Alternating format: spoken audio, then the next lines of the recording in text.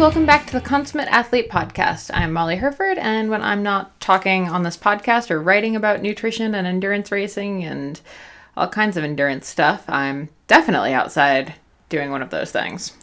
And I'm Peter Glassford. I'm an endurance coach and a registered kinesiologist, and you are here on the Consummate Athlete Podcast, where we talk to all different types of endurance athletes and people who go outside and do different things, and we try and pull out, things that we can use in our own sports and movements and daily lives. Yeah, and this was a good, I'd say, consummate athlete-y weekend for us. Last week, I think it was Wednesday afternoon, our good friend Eric, who was actually on the podcast last year talking about getting the FKT for the La Cloche Silhouette Trail in Killarney, and talking all about backpacking and camping, invited us on a weekend-long fast pack in Algonquin Provincial Park, which I'd never been to. So it was an 80-ish kilometer trail, and he was like, we'll leave Friday, we'll be back Sunday. And at first we were like, absolutely not. That seems ridiculous. We can't possibly do that in these next 2 days. And then 5 minutes later, I think I was the one that texted him back, okay, so we're in. Definitely going to do that. And it was so much fun. Yeah, it was really good. Yeah, Eric was on, and there's lots of good knowledge in that. It was more to the sort of how do you camp and be outside, I think, was sort of that podcast that we did with him there last year, I guess. Yeah, so we'll link to that one in the show notes if anyone wants to go back to it. But yeah, the fall colors were in full force this weekend. We saw moose.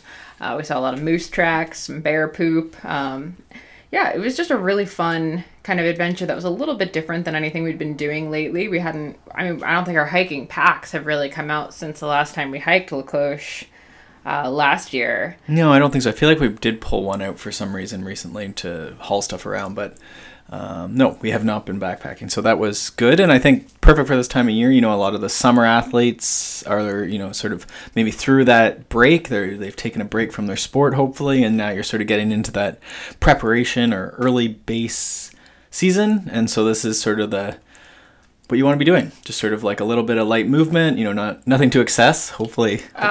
You're conditioned for 50K runs, so this wasn't so far beyond. You're right, a 50K pack with a 30-pound backpack on, definitely super chill, very light movement. It was a hard weekend, I'm not gonna lie, but it was really fun, and it was good to get kind of that big change of pace. You're right, it was not outside the norm of like what is a reasonable activity for us to do. It's not like it was like off the couch, let's go hike 20 miles. It was, okay, I've been running more than 20 miles very frequently, so packing shouldn't be that bad.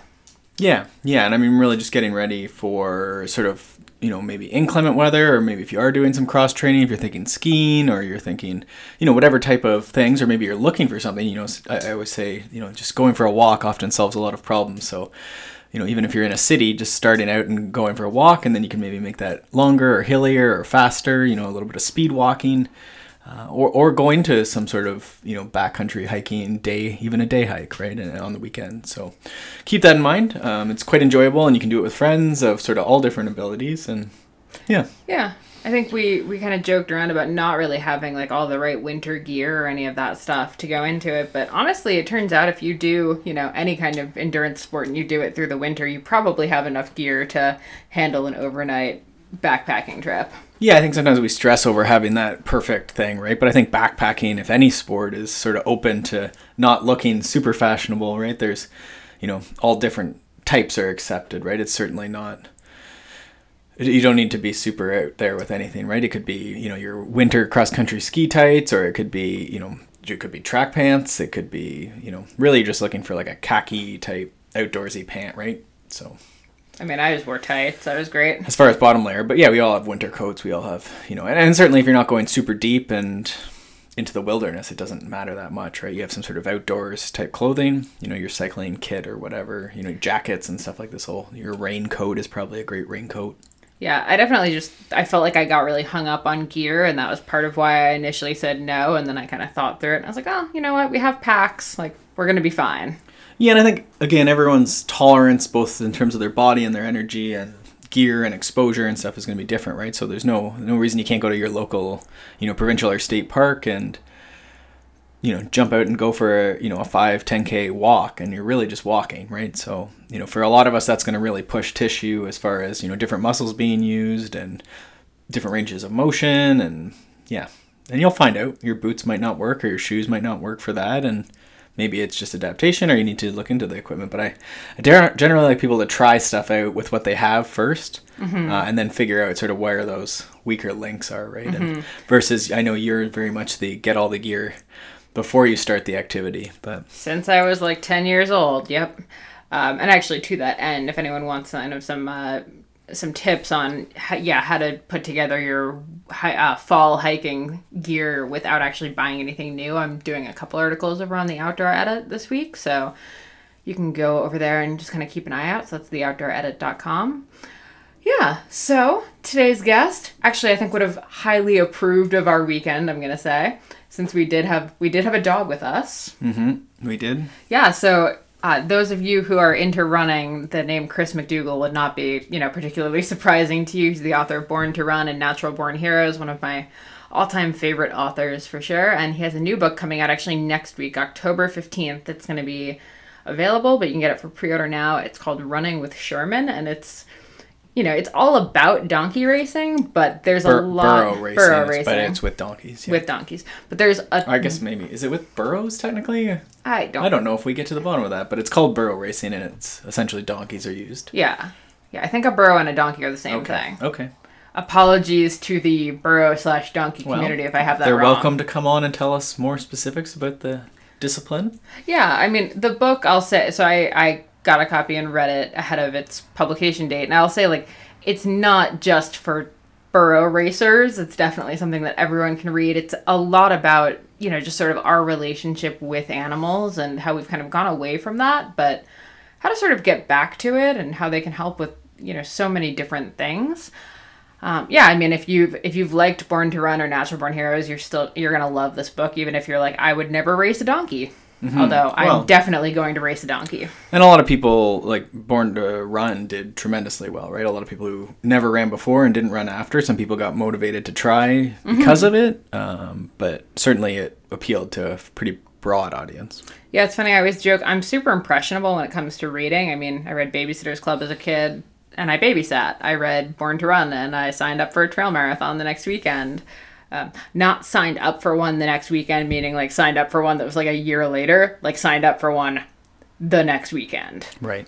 Because I was so excited by reading it. Not an advisable idea, but still really, really fun. So I think it's a really fun episode. We get into if I need a donkey or if I need a dog. I think Chris is another one with the vote firmly in the Molly gets a dog in 2020 category. Right. So that means I love this episode. I think most people will. And definitely, check out, pre-order Running with Sherman. It's an awesome book and a great read. All right, let's dive in. Enjoy this episode with Chris McDougall. Chris McDougall, you've written, some of the greatest books on running and adventuring that I've ever read, and I think most people have read. You made me run a trail marathon. I'm going to say it's your fault that I'm an ultra runner now. So, very excited about this. We have not yet bought a miniature donkey now that I've finished reading your new book. Let's start with actually, what have you been up to in the last year? Because the donkey racing had happened, obviously you wrote the book, or you raced and then you wrote the book, and now you've had kind of some time to, muse on it. So what's been going on? Yeah, it's weird. Once you get down that rabbit hole, same way you did, once you got into trail running, there's no turning back. Yep. And with me, it was with the donkeys. Once we started running with the donkeys, you can't stop for basically two reasons. One is because they don't want to stop. They're literally, as we're talking, and I'm looking at them, they're standing at the gate, all three of them, standing at the gate, looking at me like, dude, I see you. It's time to run. So once they realize, that's their playtime, they're down. They're down for it every day. And also for me, it really profoundly changed my approach to running. And I wonder if it's not similar to what you experienced when you got on the trails, that there's a different experience when you have another sensation going on when you're getting outside of your own preoccupations. Like when you're on the trail, if you're not paying attention, at some point you're eating dirt. You know, you're making a mistake. And that's the thing about the trail, which is so cool, is it forces you to get outside. You're not thinking about your watch and your heart rate and your Strava and the chores back home and the emails you didn't answer. You're like keeping your eye on your footing and the trail and the hash marks and what's going on. And with donkeys, it's that times 100, because if your attention straight is when you're running with your donkey, at some point, he's jerking the rope out of your hand or going the wrong way or something. So that's the thing about it, is it becomes this completely absorbing experience that you keep wanting to repeat. Yeah. Yeah. So have you been racing, or have you just been running with the donkeys on a regular basis? Yeah, just running. And we're the problem with the racing is that it takes place about 4,000 miles from home. Right. And and that's I don't know. I'm really torn about that, because the races are a trip, and they're actually getting bigger all the time. So there used to be only like 2 or 3 in Colorado. Now there's like 10 different races, and a whole new breed of runners has emerged, which is just so cool, that so many people who didn't think they were runners or didn't think they could handle donkeys, they're all getting into burro racing. Mm-hmm. And now I've become like a total like donkey racing nerd, where I get a phone call from a friend, all excited, like, "Oh, you won't believe, Amber Wand finished like 3rd in Leadville in the short course race, and Roger Pedretti's cousin from Jersey," and I'm like totally into this. Like, I'm like, there's like baseball dudes who are covering stats and all the new runners and what they're doing on the trails. Like, I can't get enough of it. The only problem is that the ass ache of hauling 3 donkeys from Pennsylvania to Colorado, and then from town to town, and then back to Pennsylvania, is just, it's more than I want to bite off any particular summer. I mean, that just sort of sounds like you need to put together a donkey race in Pennsylvania. It's not out of the question. It's actually, as we speak, at this very moment, one of my Amish neighbors is rolling down the road in front of me on a scooter, and I think that it's a better than 50% chance that I could set up a whole donkey racing series out here with Amish runners. If you set it up, I will rent a donkey and come out and run that, for sure. No rental necessary, Molly. You have open privileges. You can get any one of these 3 ding-dongs anytime you want. Amazing. All yours. Yes, count me in, 100%. One of these days, I'm gonna get out there, and I really want to try this whole donkey running thing. After reading the book, I was very skeptical of it in the first few chapters. I'm not gonna lie, but then by the end, I love it. Okay. I love the fact that you come out voicing your doubts right from the get go. Yeah. I was just like, donkey racing, whatever. I mean, I felt the same thing honestly when I read Natural Born Heroes. I was like, parkour, whatever, and then next thing I know, I ended up going to the same parkour guy that you went to, and the rest is history. So yeah, it's only a matter of time before we own donkeys. Poor Peter. Peter's like, I just barely said yes to maybe getting a dog, and now you want a donkey? So. Well, yeah, I'm trying to make this argument that anything you think you're getting from a dog, you actually get from a donkey. Or at least, think about it. They don't bark. They don't really. Well, maybe I should change it to goat. More like goat than donkey. I was gonna say they don't bite. Well, they kind of do bite. They do kind of bray. Goat. The goat's what you're looking for. You make that your starter animal. Well, Peter, I think Peter, you'd be okay with goats, because then we could host goat yoga. So really, they'd be economically a much friendlier choice. And do our yard if we get a yard. I guess. Hey, Peter. Hello. Yeah. I guess in line with that, I guess what I'm thinking here is we started down earlier, you guys, when you were talking before we started recording, but the idea of the city to country, right? And we're seeing this, like, people are leaving the city and bucking their Wall Street jobs and stuff to go to farm, and you're sort of expressing you're on the other side of that, perhaps. What's your, having done a bunch of this now with the farming and the donkeys and stuff, like, what's your take, I guess, on this? Like, we're all leaving the city and we're all going to start farming, but then, you mentioned the chores and so forth. Yeah, the tours are all right.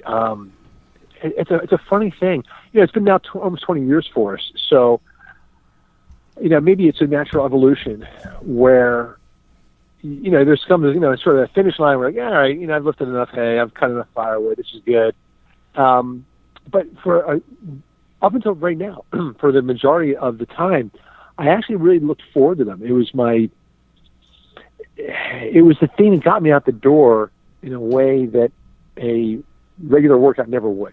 Mm-hmm. I actually look forward to it. So, if I'm inside working at my desk and I'm getting restless, I couldn't wait to run outside and, grab the lumberjack saw and start cutting wood, splitting it and stacking it. And even in the wintertime, you look outside, it's like gray, and, it's like that Pennsylvania, like, iron gray sky that just kind of locks in from February to March. And you have no daylight because, the sun's down at 4:35.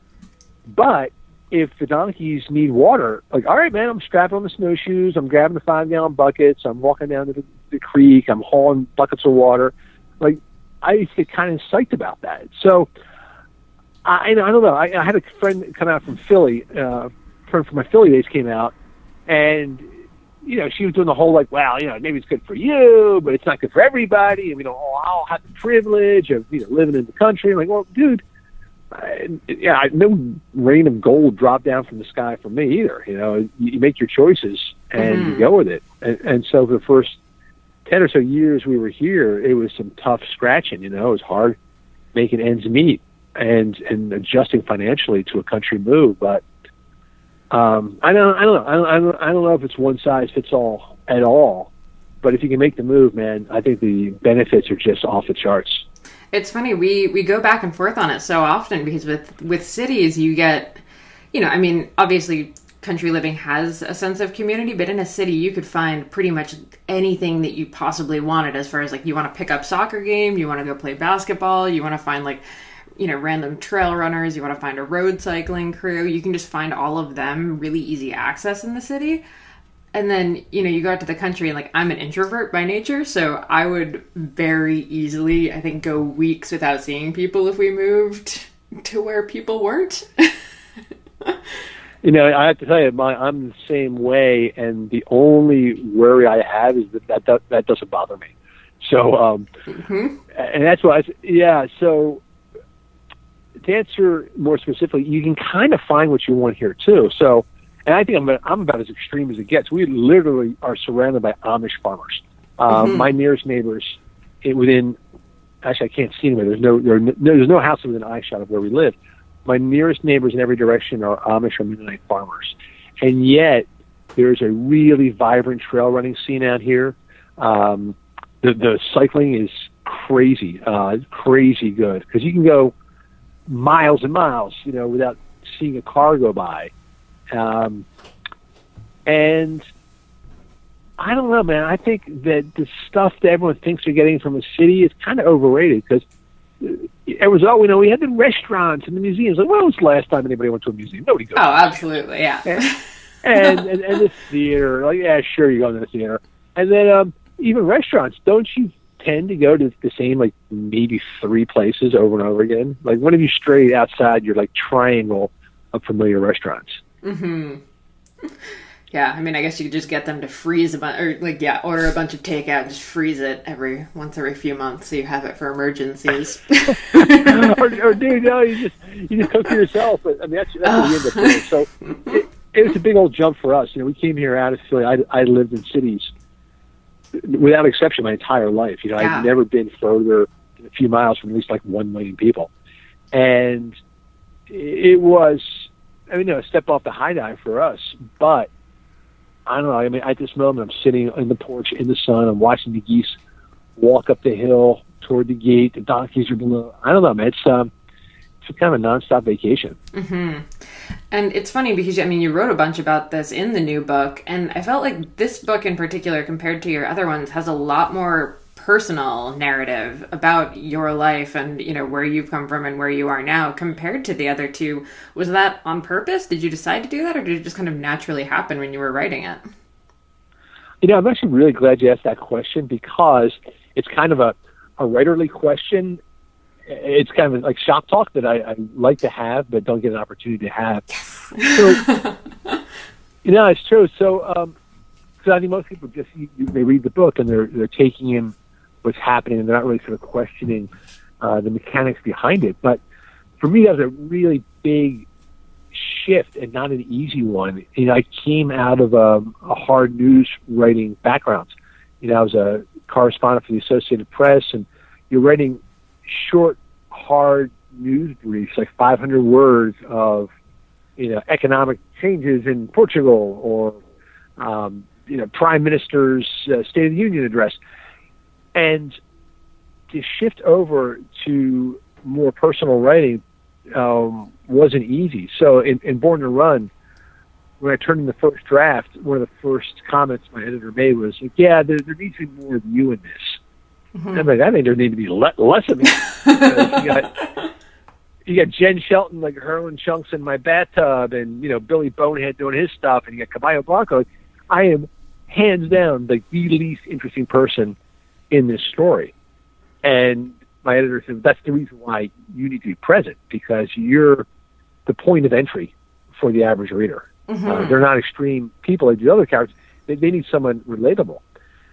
I heard it, and I made adjustments to Born to Run, which you see in the final version. And in Natural Born Heroes, we had the same conversation. And he's like, man, needs to be more of you. I'm like, I don't think so, dude. I got World War II resistance fighters. I don't really measure up. So it's been a struggle. And finally, with this book, with Running with Sherman, I felt that there was no other way to tell the story than other than through my eyes. So mm-hmm. It was both the natural way to tell the story and an adjustment I've been trying to make now for the past 10 years. I feel like the editor is just like, oh, you need more personal stuff in it. You're like, hold my beer. This one's gonna be good. That's right. You want personal, brother? I'm gonna talk to you about personally sticking my hand inside of a donkey's penis. That's how far I'm willing to go. Exactly. I read that. I was like, oh boy, we're going there. It's going everywhere. Yeah. I mean, it's also, I'm gonna say, like, a really personal book in terms of the other characters too. It's not just. I mean, not to say that it doesn't get personal in Natural Born Heroes or in Born to Run, but this one I feel like really gets into some darker topics and, like, more serious topics that, you could have kind of backed away from and you didn't. Yeah, it's funny about that, because I think that one of the sociopathic problems of being a writer is that you really do forget about other people's feelings while you're writing about them. And, when I was doing Born to Run, I originally had this epilogue, this extra chapter I tacked on to the end of the book. And I decided not to actually use it, but not out of any kind of compassion or, higher human feeling, which should have been my impulse, but because it felt extraneous. It just felt extra. I think where Born to Run ends is where it should end. It's sort of drop curtain. But mm-hmm.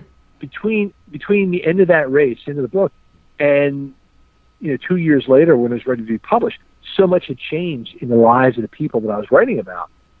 Mm-hmm. So it was this epilogue with all the drama in their lives. And my editor's like, that's too much, dude. It's like it's becoming a soap opera. But later on, I was talking to Scott Jorg about that, and Scott was talking about some of the hard times he'd gone through in his own life. And I said, oh yeah, that was in my epilogue. And he just looked like, dude, you were going to write that about me? I said, absolutely I was. But it never dawned on me that he might actually have some personal thoughts about that. But my feeling is that without even thinking about it, your obligation is only to the story. Like, you're just putting in everything that you know. And so for Running with Sherman, it was the same way. It never really clicked in my head that this is highly personal stuff and I should be sensitive about it. My guiding principle is, you're fighting to get the best story you can, and you don't really think twice about until you're done whether anyone's going to have any objections to it. Yeah, and I mean, I think that makes this story much better. Like, if I kind of think about this new book and taking out all of the parts that are highly personal, I mean, you'd be left with, like, a really nice children's book about donkey running. Yeah. But that's definitely, the really meaty parts are, more of the human struggles. Well, and also the donkey struggles, I guess. But no, I'm hoping that's the thing that will keep me doing books that people like, is that I gotta say, in a lot of adventure and outdoor writing, it always feels a little sanitized. Like it always feels like the writers come in with this conception in their mind, like they're going to be telling a heroic tale of their struggle against adversity, and the human stuff like, dude, you got a boyfriend, or where'd you have dinner last night, or during the Ironman, like, did you take a shit and where? So yeah, like the personal stuff that people want to know and that relates to their own lives is always like sanitized out. So I feel like if you can take one step closer to real life, you'll have a stronger book. Yeah, for sure. You can tell, in those books, you can take like a page or two describing like popping a blister, but yeah, talking about like poop or your romantic life seems to be like that's over the line. Yeah. I can sort of see why. There becomes this cycle of a kind of story, and that same cycle just gets repeated over and over. So it's kind of like sports movies. Like the majority of sports movies below, they're terrible because it's the same movie. It's just like, the underdog, and he tried and he failed, but then he succeeded. Yay! And anything that's more human or real. That's why, like, every once in a while, a movie like White Men Can't Jump, it's like leaps off the screen because it's really human. Like, it's on a personal level. The guy's kind of a loser. He kind of remains a loser. He has one shining moment. That's why Rocky, I thought, was so amazing too. Mm-hmm. Kind of a complete loser. He never actually was a winner, in the first Rocky. And so I think those kind of things where we actually show that the hero is not a saint. He's just a normal person and has an occasional upblip, but the rest of his life his or her life is still kind of gritty. Yeah, we were having a conversation about this recently, just in the background of sort of social media and stuff, and people not, sharing purposefully or just because that's not the norm. The hard days, or the, I got up today to go train and it was pouring rain, and I, like you say, there was some sort of pooping issue. You don't hear about those, and so we all have this like false sense that, you just win automatically. These people are just amazing and have no flaws. I mean, I'm sorry, Peter. I was just going to say, and that I think with Rocky or something like that, right, is maybe something that's gotten closer to that. Like, it sucked, and he was poor, and living basically on the streets, like drinking raw eggs. Yeah, he couldn't even cook his eggs. That's how poor he was. Rough day. right. He could not even apply heat to his food source. Right. Yeah, I think you're completely right. And I know what I love, and actually, it's kind of a whole side issue, but. There's this ongoing conversation and effort to turn Born to Run into a film. And in the conversations I've had with the screenwriters and the producers, I've always pointed out that the best sports movies are about goals that people set for themselves. Like the sports films I really like are never about like winning the NHL championship. No, it's a dude saying, well, all I really want to do is this. Like the hero sets his or her own personal goal, and it's not like a championship. It's not really winning anything. Like for Rocky, it was just like, I just want to be not dead. If I can just be alive at the end of the fight, that's a win. That's a win for me. With White Men Can't Jump, the dude just wanted to dunk a ball. Like that was it. If I can just dunk, that's a win. And so I heard this quote. I'm going to try and track it down to earth, but someone said, the best races always start with a line drawn with your shoe in the dirt. And I love that. I like that.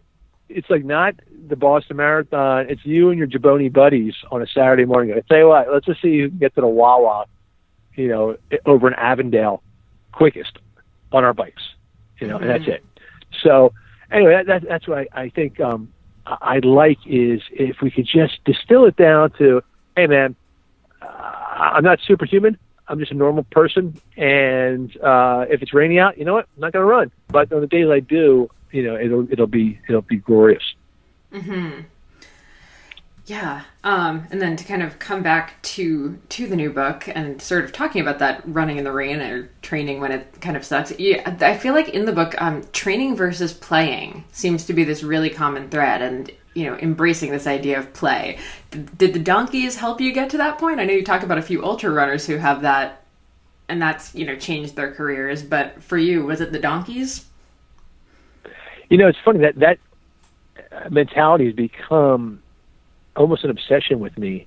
And I'm really curious whether I'm on to something universal or it's just personal. Like, I'm not, it's like when you feel like you've got something figured out, but you're not sure if it's shared by the broader world and is like an objective truth, or it's just my own personal preference that I care to project outward. So I'm curious to see how this mentality plays out, because I'm going to keep exploring it. But my thinking is just that, the hardest workouts you'll ever have in your life will probably be in fourth grade, like on the playground for free all, or sharks and minnows. Like, I never ran harder in my life than JV basketball in seventh grade, because it was play, it was fun, and we somehow taken fun and turned it into work.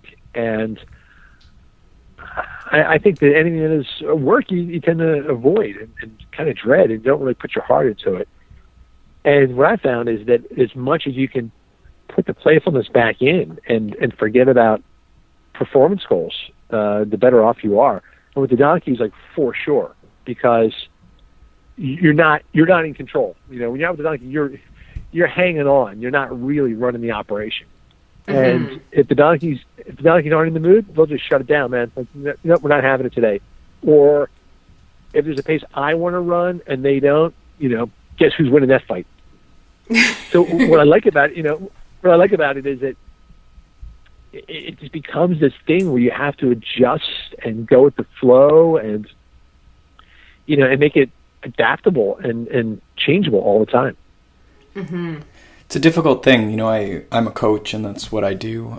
So it's trying to find that balance, right? People have goals, but then not, we all started, just riding bikes or running or whatever for fun, probably, right? There was probably a social element. And so trying not to Maybe you did. I didn't. I guess, why did you start? Because I gained weight in college. Oh, okay. Well, and for those people, I guess those people exist too, right? Like, there's this really hard goal, but there's not really like a why, or like, what does today look like, right? And trying to find that joy. So, maybe in the weight loss person, it's like finding that, like, yeah, you got to go run because like your dog expects you to go run too, and you enjoy, being out. And it's a tough one, right? I think you're definitely onto something as far as like, how can that play be reconciled with any sort of long-term objective, right? Yeah, it's funny. I'll contradict myself in the space of like a single sentence. I'll be like, there shouldn't be goals. I go, dude, your whole book is about, every one of your books is about a goal. What are you talking about? So, I realize there's a conflict there between what I'm preaching and what I'm doing to a certain extent, and yet I feel like there's a consistency. Like, I feel like I'm not just blowing smoke. So with running with Sherman, I think maybe the best insight came from the person who coached me, Eric Horton.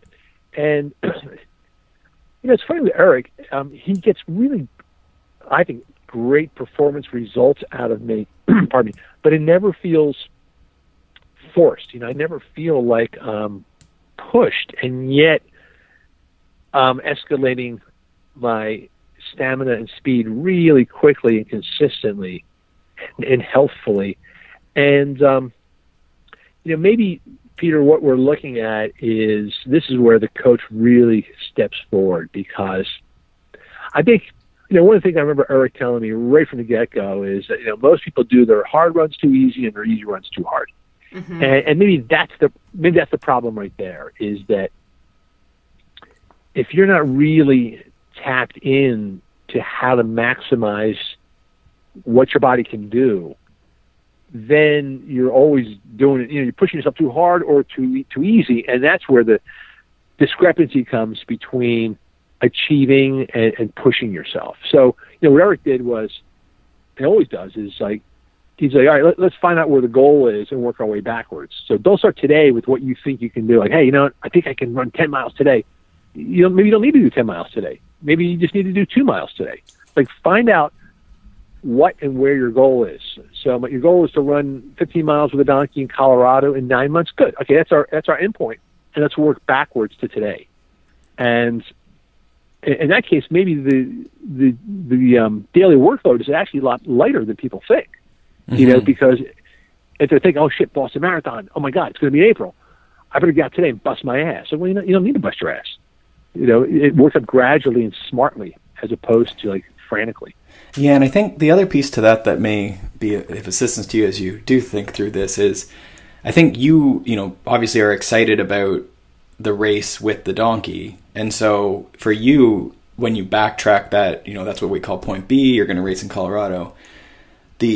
Everything in between, all those little steps, you're probably excited for, so it seems like play. Like you're just going out and running with a donkey. That sounds playful. But you're excited for that, right? Whereas if I'm like, I really hate donkeys and running, actually. He doesn't hate donkeys, in case they're listening. Peter loves donkeys. But you know what I mean? Like, so you've chosen a goal. Like, we signed up for an Ironman, and I wanted to learn how to swim, but I hate riding in a straight line on pavement, and I really don't like running on pavement. So I dealt with it, and I learned to swim, but that would be a poor goal for me to do long term, right? It's just, but you see people sign up for things where it's like, oh, I definitely want to do an Ironman. But they don't actually. They don't actually want to go to a pool every day for the next years. Because it's terrible. So I wonder if that's part of your play, and that's the reconciling of your play versus goal. Is that the goal has to be playful in your mind, right? And that's different for each person. Yeah, and this is maybe this is the huge tell. And I was in France a couple weeks ago for the Ultra Trail Mont Blanc, and I was having a conversation with, I don't remember who. Oh no, I do remember that. The guy I was there crewing for. So I was crewing for a guy doing UTMB, and he was having this conversation that he had read some psychological study, that something like 80% of what we do is based on what other people think.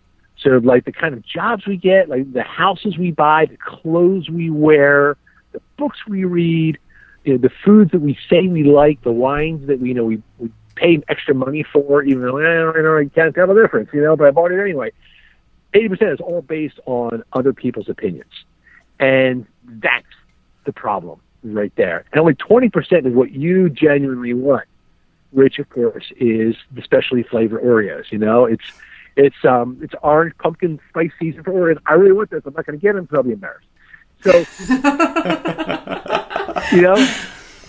think about that. So maybe that's what goes on. So the person who signs up for an Ironman that doesn't like to, run on pavement or ride a bike in a straight line, the question is, why is she doing an Ironman? Yeah. Maybe she should be doing a trail half marathon. Like that's going to be her joy in life.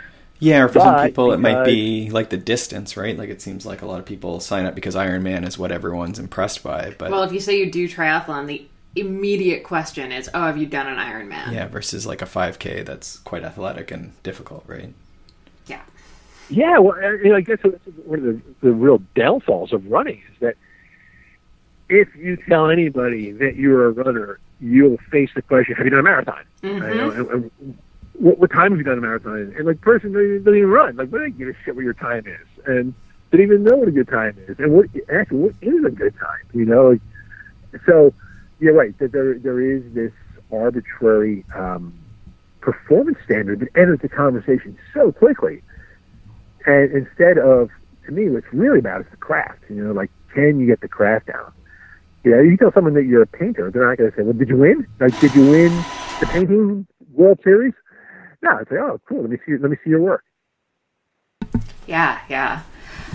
It's funny. I pretty much only started doing the trail running or the ultra thing kind of because I wanted to like tick off that distance, and it was the first time I ever crossed a finish line where I was actually like smiling and like, oh, I enjoyed that whole thing.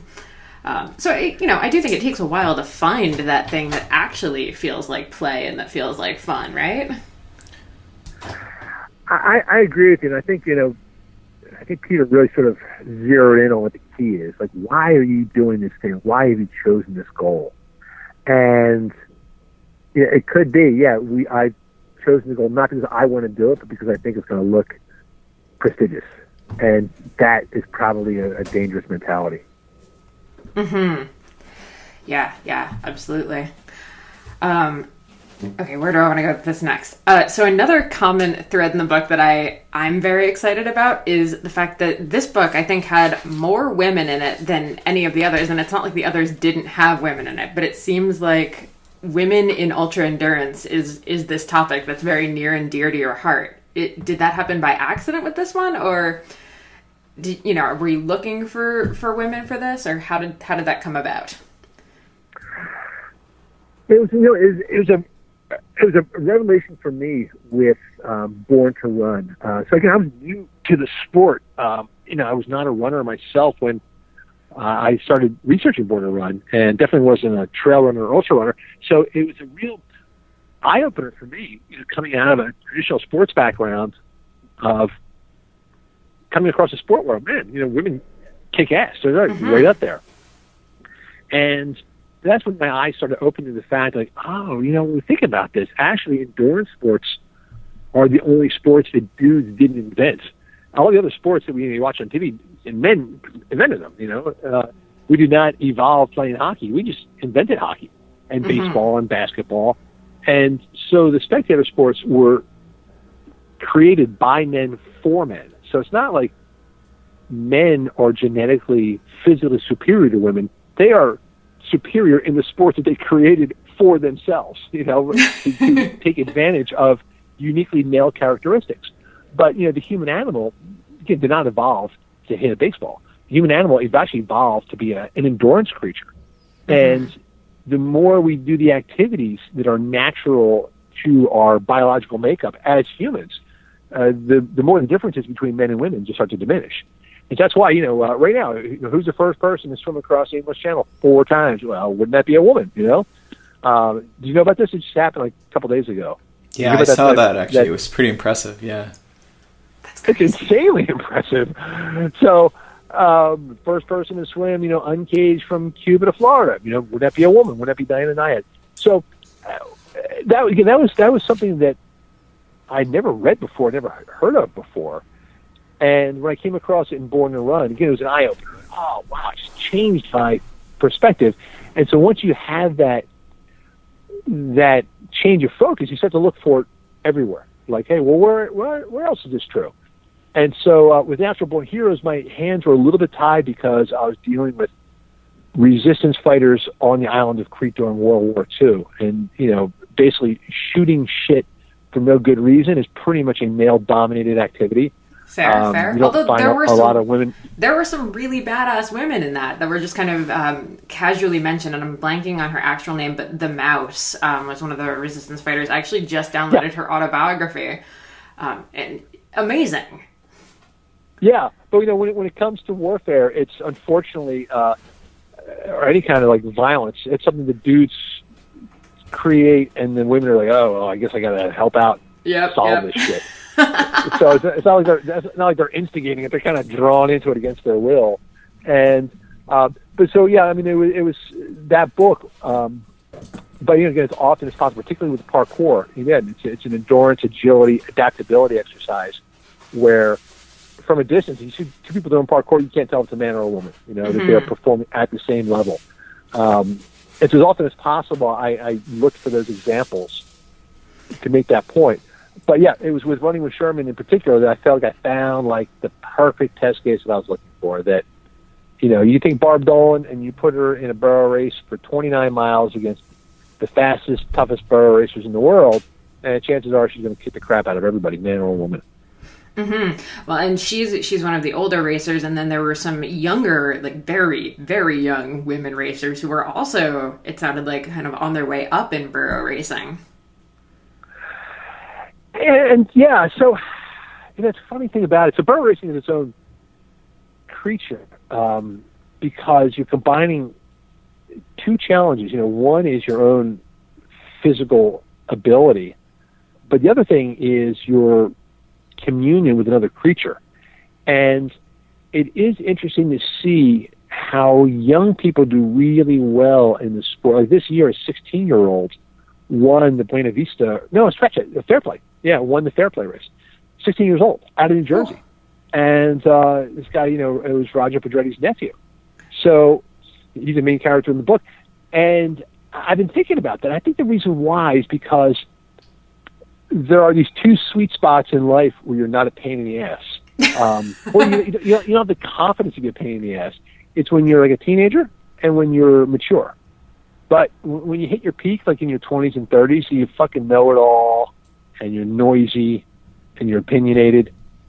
But when you're a teenager showing up in like a bike race, you're kind of like backing off a little bit. Like you want to sort of see what the lay of the land is. And same thing when you're older. Like you realize you're on the back nine of your life, so you're backing off a little bit. And I think that makes you really good with animals. People aren't screaming and yelling and trying to push. They handle animals better. Mm-hmm. Yeah, that makes a lot of sense. I have to ask, did you notice any difference between female and male donkeys? Very important question. Oh yeah. There's a huge difference. And it's actually very problematic. So there's a thing called an uncut jack. An uncut jack is a male donkey that has not been neutered. And as you can imagine with any like teenage boy, you got a lot of testosterone running through their veins. And an uncut jack can be really strong and really fast, but hard to handle. Mm-hmm. And the thing about one donkey is one donkey can fuck up everybody's race. So if you got an uncut jack in the race, it can just cause mayhem for everybody else's donkeys. So what we have here, we have two females and a male. And Sherman has been neutered, so he's a neutered dude. So he's pretty good. But really, the leader of the pack is Matilda, who is a female mini, but she is like the boldest, the toughest. Like she's the boss. And anytime there's like a problem, like if there's like a creek you got to go across, you haven't gone through it before, the other donkeys are nervous, like we just bring up Matilda, and Matilda just plows right on through. I love it. Yeah. Okay, so kind of going away from donkeys, but coming back to the book. What I've generally loved about all of your books is there's always, this main storyline running through it, but then there's all of these little offshoots. So in, Natural Born Heroes, it's parkour, and then phenylmethanone, and, fat adapted diets and stuff like that. This one has a couple of them. Was there any one aside in this one that was your favorite? Well, there's one that was the most important, and that was dealing with mental health and depression with athletes. Mm-hmm. And, I with all the books, there's a point where I feel like I'm on to something really good. With Born to Run, I think it was looking at running shoe technology and running biomechanics. It's now been, I guess, it's been actually 10 years to the year since that book came out. So I feel like that conversation almost feels dated now. But back then, man, it was a conversation that was not taking place at all. And I think one of the reasons that Born to Run became well known is because this became like this controversy and this debate. And and podiatrists immediately came roaring out of their caves to argue that I was completely wrong, and you need orthotics. But I think it became a question that people were starting to address for the first time. Like, maybe there's something other than buying new shoes that can change the way I run. And with running with Sherman, I started to come across two things with mental health that I thought were really important. One was depression, and the other thing were people dealing with like autism or epilepsy or other setbacks that could be profoundly improved by some kind of communication with animals. Mm-hmm. And so in both cases, with Born to Run, with the running shoes, I was really new to this conversation, and I was like, man, I'm not sure. I might be in over my head here, because no one else was talking about this question about the bullshit that the running shoe manufacturers were spewing in the market. The whole idea of like change your shoes every 300 miles. That was just gospel, man. That was just a law of nature. Yeah. And I wasn't seeing a challenge anywhere. And then I thought, no, it's just completely make believe. It's make believe marketing. But even as I'm writing them, I think I'm right, but I'm not sure I'm right. And with mental health and animals, I felt the same bit of apprehension. Like, I'm seeing a lot of anecdotal evidence that this is really important, but there isn't a lot of hard science to back it up. And so I think that's why I felt both excited, like this is really good, and at the same time a little bit of like, okay, I'm at the edge of what I can really state scientifically here. But we know what happened was there were two things. That one was looking at the prevalence of acute clinical depression among high-performing athletes, because, again, we're always told sort of the opposite, that exercise is an antidote for depression. And yet, all of a sudden you see, like, Michael Phelps, and, you guys don't know this, but I, spent a lot of time in my room thinking about killing myself. Like, you don't hear that on ABC Why We're All the Sports. And then they start to do studies of, elite distance swimmers, high-performing swimmers, and the depression rate is so shockingly high. And so that's where I felt like I was on to something that needed a closer look. Yeah, it's interesting. We had not a sports psychologist, a clinical psychologist on talking about that, because I feel like so many, exercise is the antidote for depression is kind of this common refrain, but what if exercise is part of what's causing yours because you're at that level where you're, training so much, whether you're elite or you're just, a regular person, but you're maybe overtrained. Like there's a tipping point there. There is, and that's something that I think, just like the word depression, we start to deal with these terms that are so fuzzy and hard to understand. And I think, one of the most aggravating things with depression is the fact that it's called depression. Because like, you're kind of sad. Oh, you're depressed. No, dude, I have a mental illness. I have a serious chemical imbalance which can kill me. It's like a cancer of the brain. And so, but unfortunately, because it has this everyday term, I don't think people look at it as the serious disease that it really is. And same with exercise.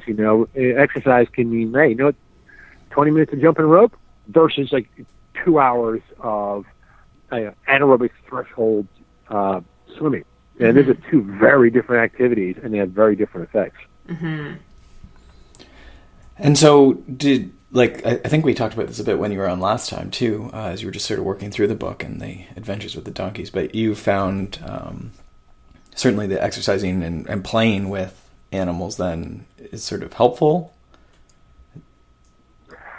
Here's the thing I was getting at.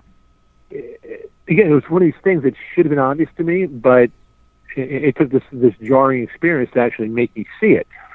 So, I think one of the difficulties in life is that, like, whatever we're doing today in 2019, you kind of assume that everybody's been doing everywhere throughout time. That our experience is kind of universal, dating around the world and back 2,000 years, but it's not. What we're doing today is very particular to the moment. And, I think I had lost sight of the fact that what we're doing in regards to our community with animals is very, very different than what humans have done for most of existence. For, hundreds of thousands of years, we were always within a few feet of animals all the time. We relied on them for transportation, for security, for our food. Your food was local, so you got your dairy from the farmer next door, or you had your own Jersey cow, or you had your own goats, and everybody had a dog, and you understood your dog. And so animals are all around us all the time. And then relatively recently, like within the past, 100, 150 years, we very abruptly severed that relationship and stepped away. And whenever you do that, when you change course on evolutionary history, there are going to be consequences to pay. And I feel like we are feeling the consequences now, but we don't know why. So when you have therapy animals and security creatures, and when you bring like cats into a cancer ward, and suddenly people's health dramatically improves, there's some chemical reaction in our bodies that is hardwired from contact with animals that you can measure and see, but we've kind of have forgotten about and don't pay enough attention to. Mm-hmm. It's true. I was at the bank yesterday depositing a check, and the one teller walked in with a 2-month-old Australian Shepherd puppy. And as she was processing my check, she just handed me the puppy. And I was like, honestly, you could tell me that my bank account had been drained, and I would be totally okay with it right now. It was isn't it amazing. Crazy? Yeah, oh my gosh. Like, a dog enters the room, and suddenly every head turns. Like everybody wants to check out the dog and pet the dog, and it's funny because when you see therapy animals, they have to wear like bibs to say, "Please don't pet me," because the big liability is, there's a dog. Everybody wants to put their hands on it. So, you say, what's the solution? I don't really know. It's I don't want to be in a position of advocating like, okay, you're all wrong. You all need a dog today, because that. Could you please be in that position? Could you just state that one for the record? I'm pushing more toward goats and donkeys, Molly. I hear you, but I think you're one step away from your true destiny. So, but there's something there. There's something there that I think we feel like we have to steamroll ahead in our lives and say, well, I don't have time to walk a dog. I have an apartment. I don't really walk a dog. Yeah, there's lots of reasons why you feel like you can't do certain things, and that's cool, but you got to be aware that there's going to be consequences to pay. And so the person who says, I'm going to do an Ironman, okay, you're going to smash through, even though you hate swimming and you don't really like to ride the bike, you're going to smash through and do it, but there's going to be consequences. You're going to end up either getting injured or being disheartened or doing a one and done and never doing it again. And I think the same thing, too, is if we hardwire our lives so there's no room for the outside world, you're going to pay a price for it. Do you think, I don't want to go too far down this, but it's interesting, I think, because I think also endurance athletes probably self-select themselves to be isolated, right? And then it's sort of thinking, oh, no, I'm not big on teams, I'm maybe introverted, which Molly and I both sort of cling to that title, but, I think sometimes we set ourselves up to be sort of isolated and maybe, I don't want to say predisposed to some of these mental conditions, but... we're creating a good ground for them, though. Yeah, and just everyone's taking things so seriously, and it's like, well, you can't go out and run with someone or walk with someone or person or animal, I guess, but because it's not in your training plan. Yeah, and we're individual endurance athletes, right? Why would you go out with someone? It's funny. I wrestle with that myself because I preach it and I believe it, and yet I don't do it. I'll match you head to head for introversion. I'll see and raise you, because I'm in the middle of nowhere, and there are periods like when I'm working on a book and my family's away, where literally the only person I'll talk to for a week is the mailman. So Lauren pulls over the package. And, hey, Lauren, how you doing? Good, man. How's it? Good. Bye. And that's the only human contact I'll have for an entire week or more. And I'm perfectly fine with that. So I can't explain it. I feel like, I guess I'm bringing this down with search for rationalization. I feel that the communal aspect, the cooperative aspect is crucial. Yeah, in personal daily life, I don't really practice it myself. Well, you have donkeys, so. Yeah, there's something to that. And maybe that's my substitute is having. The thing about it is when you do it animals, if you're doing it right, then you got to pay a lot of attention. With the donkeys, I got to keep an eye on their hooves and have their hooves trimmed every couple of months and check their teeth and their food, their water, and their temperament. If they're acting funky, something's going on, and you got to figure out what it is. Mm-hmm. I wonder if just as we're finishing off here, I wonder if someone were interested in burro racing. We do sort of on this podcast often look at different sports. So if someone's sort of interest is piqued by this podcast or by reading your book, is there how do you even start into burro racing? Is there a rental thing? Molly said she was going to rent a donkey. I don't know that that's a thing. What would someone do, especially if they're not in Colorado where these races are happening? You can rent anything. We're actually completely right. By the way, at this moment, I don't know what, maybe because the sun's shifting, but all of the animals, every single animal we have is now in front of me. I feel like Aquaman or something. I thought the Beastmaster said I got 6 geese to the right, 2 goats in front of me, 1, 2, 3, 4, 5, 6, 9 sheep in front of me, and the 3 donkeys. All this, and one of the cats. One of the cats is sort of walking around. Really captive audience here. I'm usually up here on my balcony. So, very curious question. Yeah, you totally can rent donkeys. So, there's a family that I read about in the book, the Wan family, whose son Ben is epileptic, and they're a suburban Denver family, not country at all. But they heard about equine therapy had helped epileptics, and they found Curtis Emery, who's this donkey trainer, and they had this magnificent experience with Curtis, and they became a hardcore Burro family. They've been that way for like I don't know how many years now, more than 10 years. And they actually facilitate a lot of Burro rentals. They're friends with a Burro raiser. He's got a farm with a couple dozen donkeys on it, and the Wans are the go-to. And actually, a lot of the elite Burro racers are guys who live up in Boulder, men and women who live in Boulder, and they don't have their own donkeys at all, but they're partners with the Wans. So Justin Mock and George Zach will show up at a race, and then the Wans will show up at a trailer and lead 2 donkeys out and hand them over. And they'll race with donkeys and hand it back to the Wans and never see them again. So there's a now growing population of rental burros out there available in Colorado. That said, if you can in any way navigate your way to owning your own, it's so much better because then you learn so much from working with the same animal. You can't even articulate it. Now, when people come out and they want to run with their donkeys, I kind of look at them like, you see all the mistakes they're making, and you think it's so obvious. Like, why would you be on the right side? Are you crazy? You know, things that, of course, I didn't know myself at all when I started, now just seem like common knowledge. In your, just to keep on the training sort of perspective here, what would look, if you did own your own donkey, like, are you running them like 5K a day? Are you doing, I know you really like strides. Are you doing sort of strides with the donkeys? Like, what is a training day for the donkey or as a team, what would that look like? That was what was so much fun about this, and still is so much fun about it. I think, I'm trying to figure out what was actually the driving force. So one thing about the donkeys, the big breakthrough is that no donkey wants to run by itself. They always want to be in a group. And it can be donkey or human group, but they want to be in a herd. And but I'm looking at these 3 big dogs right now. They're standing at the gate. The entire time we've been talking, they're staring at the gate like, let's go, dude. It's time to go. But, so what happened, Peter, was that so what we did was we quickly escalated from 1 donkey to 3. And that's what made the difference for Sherman, was having 2 other donkeys with him.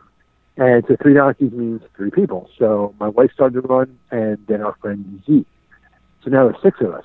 But what we really found was when someone else, either one of our daughters or anybody else, was out in front going point, then the donkeys were way better. So they have a herd and then someone alpha that they can follow. So we always recruit anybody, like, my daughter on a bike or a neighbor who wanted to go for a jog. So if our entire team was like 7, 3 donkeys, 3 people plus a point person, like that was the dream scenario. And then we just sort of adapted within that. So if we had 7, then we knew we were going to have a good day. We could do some good miles. And we could also go fast. So, so if there's my daughter on a bike, she can ride faster than we can run. And so we decided, okay, today's the day we really blaze it out, and let's just see if we can do a good, fast 7 miles, like, as quick as we can. If that wasn't the case, then we just kind of said, well, what haven't we done lately? Hey, we haven't done hills lately. Let's do some hills. We haven't been in the water lately. Let's take them in the creek.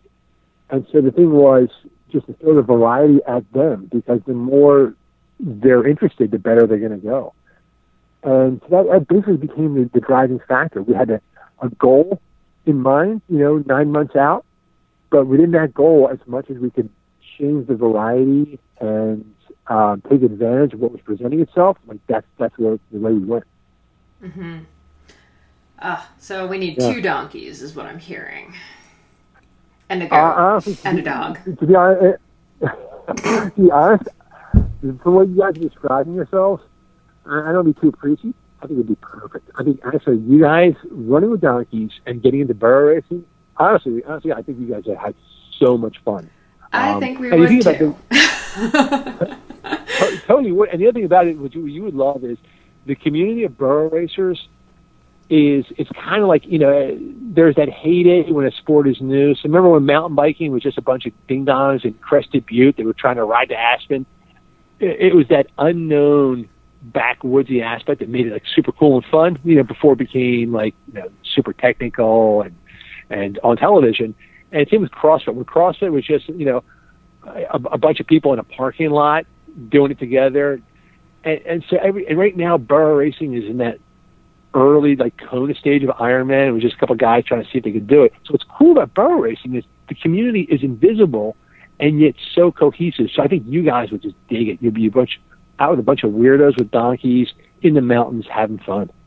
I guess we could create Team Canada and start making it international. Ooh, yeah, there we go. I think you're honest. I think it has not crossed international borders yet, so you could be breaking new ground. I wonder if we could get more like Yukon donkeys, but then they probably wouldn't do well in Colorado in heat. Well, I guess it is in August. So, yeah. Anyway, I honestly don't know about that, because the thing about donkeys is they are desert creatures. So I think they're way more adaptable than you may think. Well, now you guys kind of got me onto this. That'd be terrific for you guys for next summer. If you guys wanted to do it, do you ever have a chance to spend a good period in Colorado? We've actually, it's funny, I was literally just talking to someone else on a podcast yesterday. My coach lives out in Colorado, and I keep threatening to come out and visit him. So that might just have to be on the schedule. I don't know how he's going to feel about me adding burros to the situation, but we'll figure it out. You totally could. If you were there, and you could pick it up quickly. If you were anywhere around, like Denver, that's where the wands are. They could take you out a couple times. They show you the ropes, and you could jump into racing real quick. I don't know. I think another reason that Colorado makes sense, I guess, for a while at least. Yeah, exactly. All right. Well, tell everyone about the new book, what it's called, where to find it, and it's out on October 15th, right?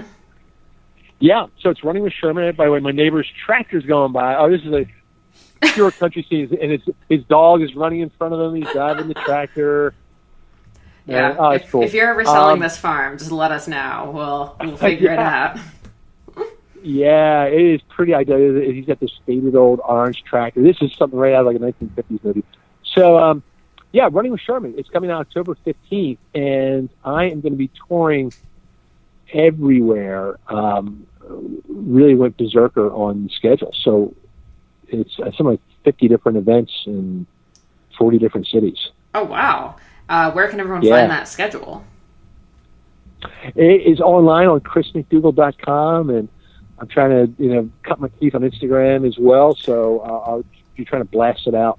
Awesome. Well, thank you so much for chatting. As always, it's super fun catching up with you and hearing about all of your adventures and getting me excited about getting different animals, wide variety. Need like a starter pack. Listen, Molly, if you want to pursue this conversation, I'll lay in your front against Peter, and we'll try and wear him down. Yeah, I think I'm going to start a petition with all of the podcast guests we've had on. Well, they have quite a list of Olympians and successful people, so thank you for joining that and returning to the podcast, Chris, and for keeping that campaign alive. We appreciate it. Thanks so much for tuning into the Consummate Athlete podcast. You can check out my stuff over at theoutdooredit.com or by following me on Instagram and Twitter at Molly J. Herford. And you can check out Peter's coaching, training plans, blogs, all that fun stuff over at smartathlete.ca or by following him on Twitter and Instagram at Peter Glassford. And if you want to support this show and other awesome podcasts, please check out wideanglepodium.com for show info, other podcasts, bonus content, and to become a donating member so you can get all of that rad behind the scenes content and help keep shows like this on the air. And lastly, if you're enjoying this podcast and all the information that we're bringing to you every single week, do us a solid and pop into iTunes to leave us a rating and review. It takes you about 2 seconds. You can do it on your computer, you can do it on your phone, and it really helps us out. Thanks so much, and we will see you next week.